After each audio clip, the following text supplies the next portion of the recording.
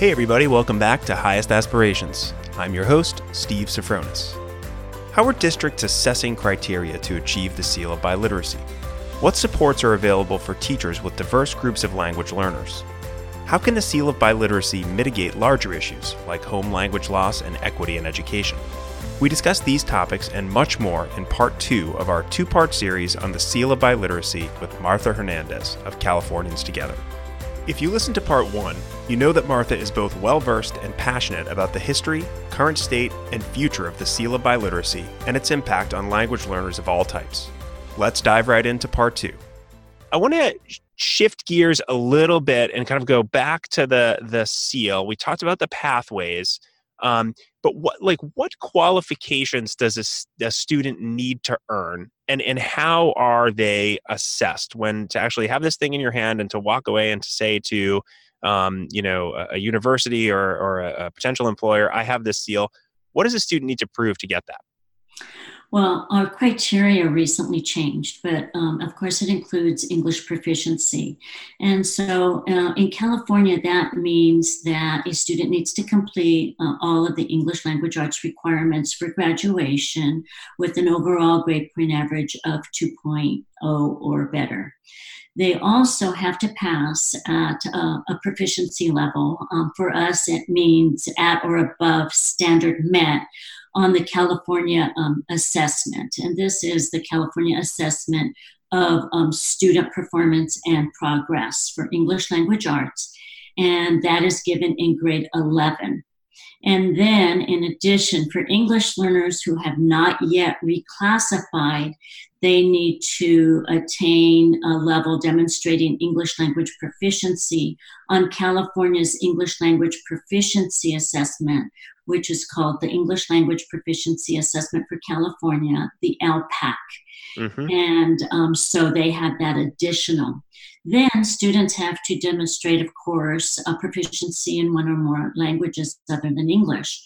So a student may pass a World Language Advanced Placement examination, which includes American Sign Language, of course, with a score of 3 or higher.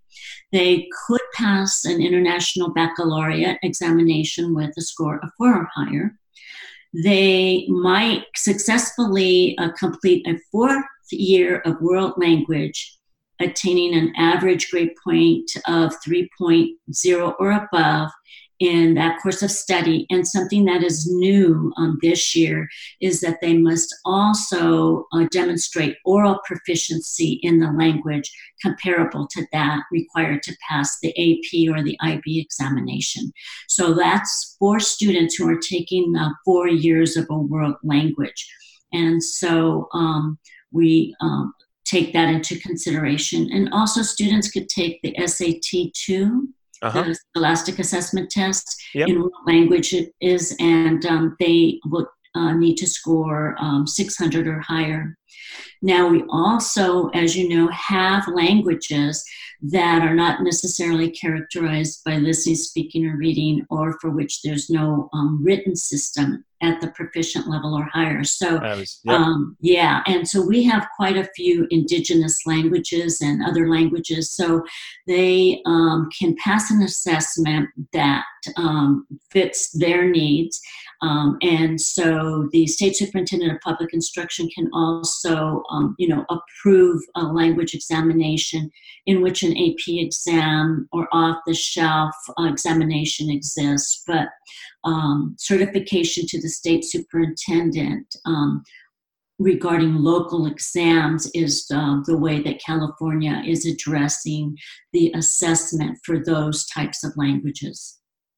Great. Now, so you kind of answered a couple of my questions as I went through, and I'll just kind of debrief a little bit. The idea that that every language isn't represented in sort of a standardized test is a key issue, and I think you addressed that. And then the other thing that I wanted to mention is this is pretty rigorous. I mean, as a former AP Spanish language and AP Spanish literature teacher, those tests they're not easy. I mean, they're difficult, and as exams go, they generally do a pretty good job of assessing proficiency in a language. So I'm just really impressed at the level of rigor, coupled with the number of students well, I guess I would say the level of rigor and also the level of accessibility, that it's certainly not an impossible feat if it's something that you're looking to do. But it's going to take you through a rigorous curriculum that is certainly going to expand your horizons and allow you to learn a language pretty well. Yes, yes. And I have to say that, the oral proficiency for those students who are completing 4 years of world language, we do have districts who are grappling with that. Do they get assessors? How do they pay for the assessors? Should it just be part of the curriculum and, is part of the world language standards that teachers need to address? Could this be an assignment that students pass and there's a certain rubric? So at this time, we're grappling with that, but a lot of our districts are coming up with some pretty creative ways to address that oral proficiency issue. Yeah, so you're talking about dealing with some of the challenges. And of course, with any initiative like this, there are challenges. And that kind of leads me to the question of, what supports do teachers need to help students in these programs? I mean, there's a wide group of student populations. In my case, it was relatively easy because we had a relatively homogenous group and they all kind of had the same basic needs. But what do teachers need to kind of support students in more diverse areas where students are coming with a wide variety of skills? Well, what we're finding here in California now that biliteracy programs are beginning to grow is that we need to retool our teachers. Many of our teachers were bilingual teachers in the past, and because of Proposition 227, they were in English-only classrooms for many years. And now the strategies that are implemented in highly effective dual language programs are somewhat different than they were in the past. So we need to retool our teachers. So we need training. They need training specific to the implementation and maintenance of biliteracy programs. And we need professional development in the target languages. And so we also think that teachers need collaboration time. And so amen to that. Yes, we need professional learning communities for teachers. And so we need to figure out ways to support that because that's how teachers really learn and really they just get better at addressing the needs of their students when they work together. And then we're looking also at instructional coaches that have just demonstrated expertise and experiences that can really give, job embedded assistance to teachers.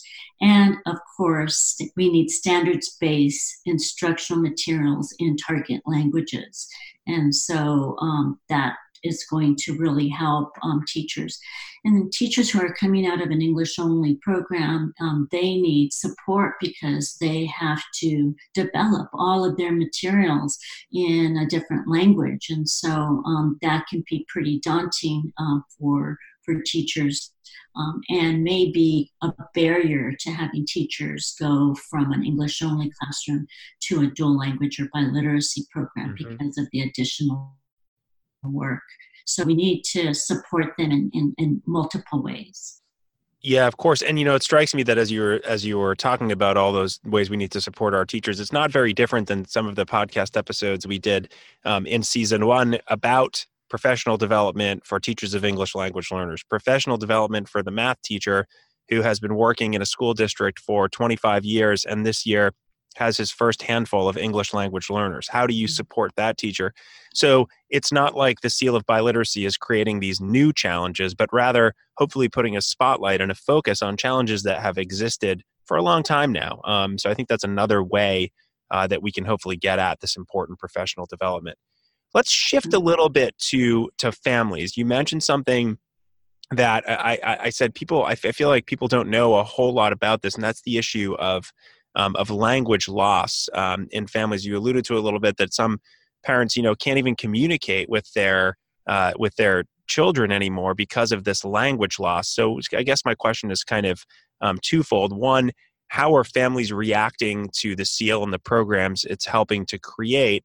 And what do you think it's doing or hopefully will do in the face of this sort of, you called it a devastating issue of language loss.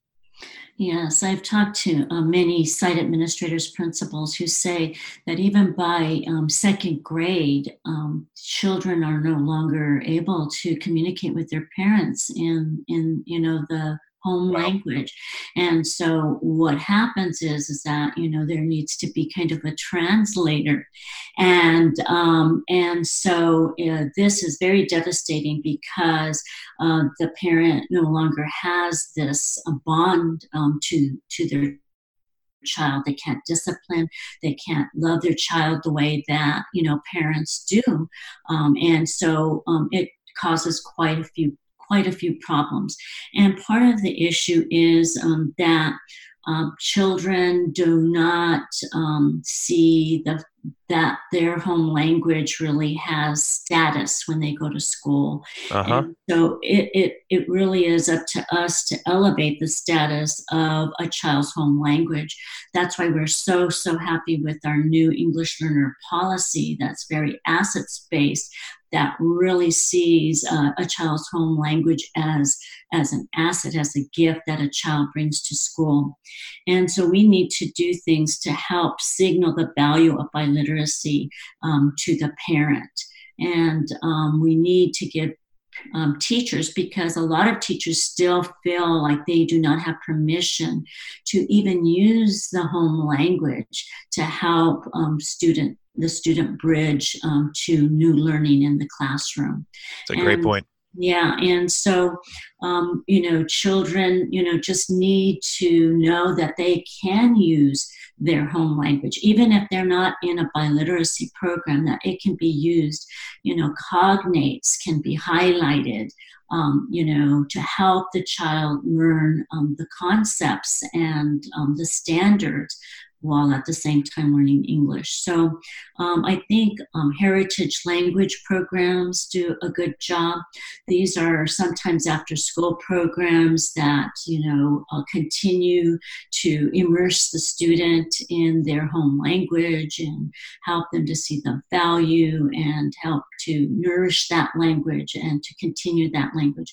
Because once that language is gone, there's so much that is broken. It actually breaks the family. And then you see other issues with self-esteem. Yeah. The issues with self-confidence, the student's efficacy to learn is minimized, and it just creates such a problem. And then what happens is that these students go to high school, and then they're told they need to take a world language requirement, and here they had this gift and they lost it, and it's so hard for them, either because they're embarrassed that they lost their language, Sure. or this has happened to my family members. I'm the oldest of 9, so my younger brothers and sisters, their language is not that good. And I remember a television reporter from one of the Spanish stations came up to my sister to interview her, but she really couldn't communicate in Spanish. And so they went to another student, to kind of conduct the interview, and she kind of felt embarrassed. So these students become embarrassed at the beginning of their education career, and then they're embarrassed at the end of their education, when they're in high school, and here they are now in Spanish 1 or 2. Yeah. Like they should know the language. Right. And so it's devastating. And then they don't qualify for the state seal of biliteracy. And so here they had a gift and they lost it. It's such a great loss to California, to that family, to that community. Yeah. You really, I won't debrief it too much because I think you put it in a very eloquent way and described the loss. But I will say that it's something I experienced as a teacher, working with students who had that language loss and came back, and here they are taking Spanish 2 in a class of kind of half heritage speakers and half speakers who were learning Spanish for the first time. And yeah, the embarrassment, it was palpable. And think of somebody who's a freshman or a sophomore in high school, it's difficult enough. And then you have to deal with this language loss. And I looked at it from that perspective as a teacher, but I readily admit that I didn't see it from the lens that you're describing it, where it's actually something that is having an impact on families. And when you have an impact on family, when a child can't communicate with a parent, that is an impact inherently on society. I mean, that's just kind of how those things manifest themselves. So I'm glad we brought that up. As we begin to wrap up here, I wanted to talk a little bit about, and again, like we've talked a lot about California today, and hopefully folks that are not from California are kind of following along and understanding some of the jargon. But California has a district dashboard that basically kind of measures. I'm going to let you describe it a little bit more, but basically the Seal of Biliteracy is now a part of that district dashboard as a college and career indicator. I'm curious as to how you see this Seal of Biliteracy and the fact that it's on the dashboard as helping districts to support increasingly diverse student populations. Right. So yes, we have a dashboard, and that's the accountability system in California. And so there are a variety of indicators. You have the suspension rate, indicator, the graduation rate indicator, an academic indicator, which targets English language arts and math. And you have the college and career indicator. And so beginning this year, districts may choose to use their Seal of Biliteracy data as one of their college and career indicators, which is just so amazing. So in California, college or career readiness means completing rigorous coursework, and we call it A through G, passing challenging exams like the AP exams and the IB, or receiving a state seal. So we are so excited about this because this is now motivating those districts that do not offer a state seal of biliteracy an extra incentive to actually implement the program. So our organization is targeting these districts and offering technical assistance to help them develop their program, which in essence will help the district in terms of the accountability system, but also benefit their students so that their students qualify for the state seal, and there are many more students becoming bilingual. Right. Yes. Yeah. So we're very excited about that. Yeah, I mean, it's just another way, again, to kind of backwards plan, for lack of a better term. If you have this thing in place, it's going to help you with your dashboard and with all of your indicators, and then you're going to build the programs and eventually better serve the students. So I think it's another element that was worth mentioning. Correct. So 2 more questions that I like to wrap up with sort of everybody that comes on to Highest Aspirations. The first one is I like to ask folks if there is a book or any other resource that's had an important influence on you, either personally or professionally. And I have a growing book collection because of the question that I ask, and hopefully listeners do too. So would you recommend something to listeners? I would. I really like the book titled Biliteracy from the Start by Dr. Kathy Escamilla and her team at the Bueno Center in Boulder, Colorado. And this is really looking at dual language learning, and it is, I think, a great resource for anyone who is implementing or looking at refining their programs. Also, of course, a document that is just near and dear to dual language educators is the Guiding Principles for Dual Language Education,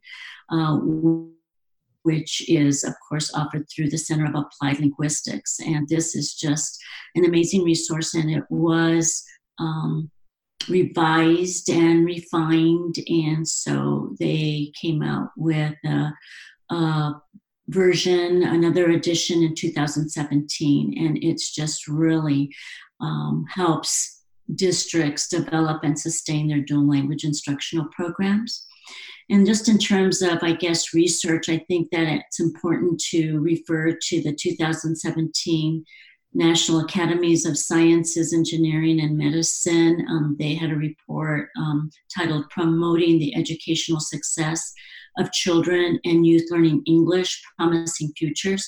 And it really identifies effective practices and recommends steps to support high quality programs. And of course, I mean, there's so much more, but I think those right now are resources that I'm really referring to, and I think they're great to help districts with their programs.